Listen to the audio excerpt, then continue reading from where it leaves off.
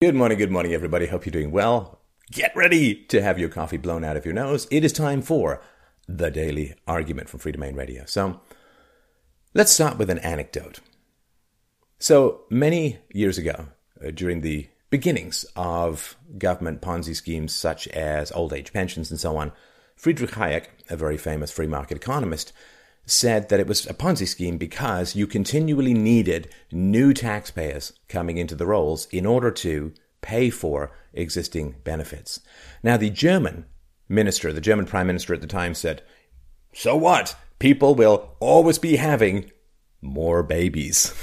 6 months after that, the birth control pill hit the market. Ooh, that's a little rough. Now, just so you understand, old age pension schemes run by the government. There used to be a private old age pension schemes called one of two things. One, save your money. Put your money aside, 10% of your income, like a sensible, rational, waspy Protestant person. Put your money aside, and then you can live on your savings and your retirement on that, right? I mean, if you just forego $3.50 a day, like a coffee and a muffin, and you invest it at a reasonable rate of return over a couple of decades, that's the easy $100,000 right there. So it used to be that people used to save for their own retirement, or what would happen is they would be really, really great parents to their children, thus filling their children with happiness and love and functionality and negotiation skills. Those children would go out and succeed in the free market. And then the children would be so grateful to their parents that they would take care of their parents in their old age. So, yeah, you save your money, you invest in your children, they love you, they're wealthy, and they can take care of you as you age. But for people who were mean to their children, or for people who decided to spend rather than save, well, they were in kind of a pickle, right? They wanted to retire. And life expectancy, of course, was going up. You know, when old age pensions first came in the West, there were 30 or 40 or 50 taxpayers for every person who's retired. And now we're in this ancient granny panties, top-heavy Japanese-style civilization where there's just a couple of taxpayers for each retired person. Plus, you have also socialized medicine throughout most of the West that is adding to these costs. And people say, well, I paid into this system, and you owe me the money back. Well, I mean, I hate to laugh. I don't know what to say. The money's not there. The money's not there for old age pensions. You paid into a system, I guess you could say. But the government has spent the money. I mean, the money is long gone. Because governments use the money that you give them as collateral to borrow. And so you give them $1, they use that as collateral to borrow $5. And then you get $4 of value in the economy, right? You lost $1, you're giving it to the government used as collateral to borrow $5, and so the net is $4 positive impact to the economy. Of course, it's all predatory and vampiric and feeds off the unborn by selling them off to foreign banksters at highly lucrative rates of interest. But there's no money. The government took the money and they spent the money, and there's no money. It was a Ponzi scheme. It was a con, right? And this happens sometimes, right? Sometimes you invest in something and the value of it goes down. I mean, I invested quite a lot into a software career as a software entrepreneur and executive. And then, lo and behold, in the late 90s, I got out just before there was a huge crash. And then all of that investment didn't really pay off so much. So yeah, sometimes it happens. Sometimes you go $100,000 into debt for an arts degree, and it turns out it doesn't really get you much other than resentfully staring at customers at a coffee shop as you serve them.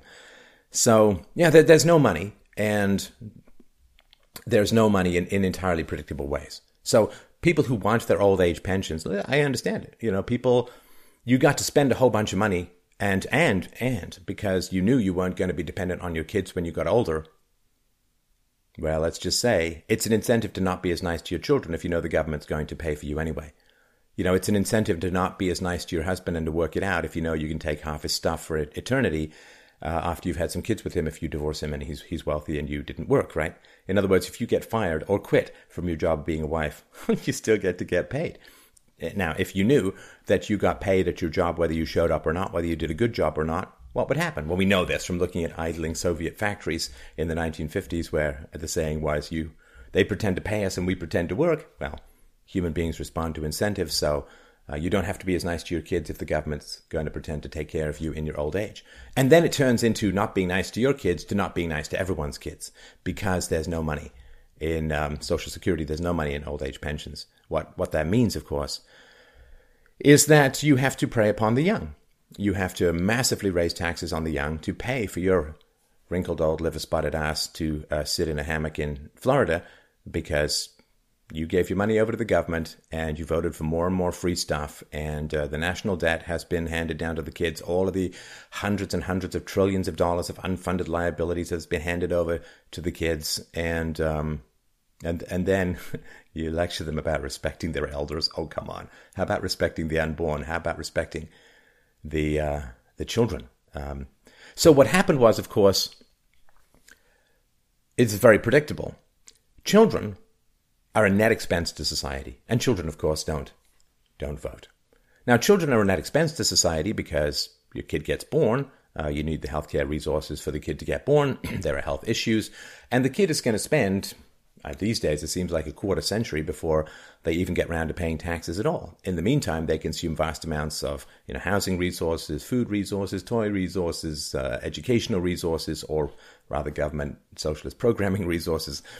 And so children are a net expense to society. And so if you're a politician, you want to have fewer children. Of course. Because if there are children around, you have to pay a whole bunch of money as a government, and people aren't paying their taxes. In the same way that you don't want stay-at-home moms. Because if you have stay-at-home moms, they're consuming resources without contributing taxes. And now, of course, this is the old Phyllis Schlafly argument, of course they will produce taxpayers down the road, in a quarter century after they're born or 20 years after they're born. But how does that help you as a politician right now? Right now, you want maximum number of taxpayers, maximum number of left-leaning voters if you're on the left, or pre-Trump and anyone in American politics. So you want people who are going to be paying taxes, not children who are going to be consuming resources, right? I mean, if there's a baby boom, you have to build a whole bunch more schools, you have to build a whole bunch more hospitals, you have to do a whole bunch of stuff. And the more kids you have, the more time off women are going to take from working and paying taxes. So if you're in the government and you've promised a whole bunch of stuff to people, you cannot afford to have children. So then what happens is you're promising all of these people these massive benefits which require the continual conveyor belt production of new future taxpayers. But as the government, what you want is fewer children. In the moment, right? Your plans all need massive bushels full of kids down the road, but in the moment, you want to, again, produce the illusion that you're creating wealth as the government rather than just borrowing and indebting people and printing money. And so what you have to do is you will end up supporting a cultural narrative that tells people to stop having children at the same time that the birth control pill is introduced. So you will end up subsidizing abortions. You will end up saying to people, well, to be ecologically friendly, you have to stop having children. Now, you will only do this with the group of people who want smaller government, which is whites. Right? Macron recently got in trouble for saying that blacks in Africa should have fewer children. But there's tons of people saying that whites should have fewer children. So you want fewer children from the group that wants smaller government. You want fewer children overall. But you have promised people future benefits that require the continual production of children. So what do?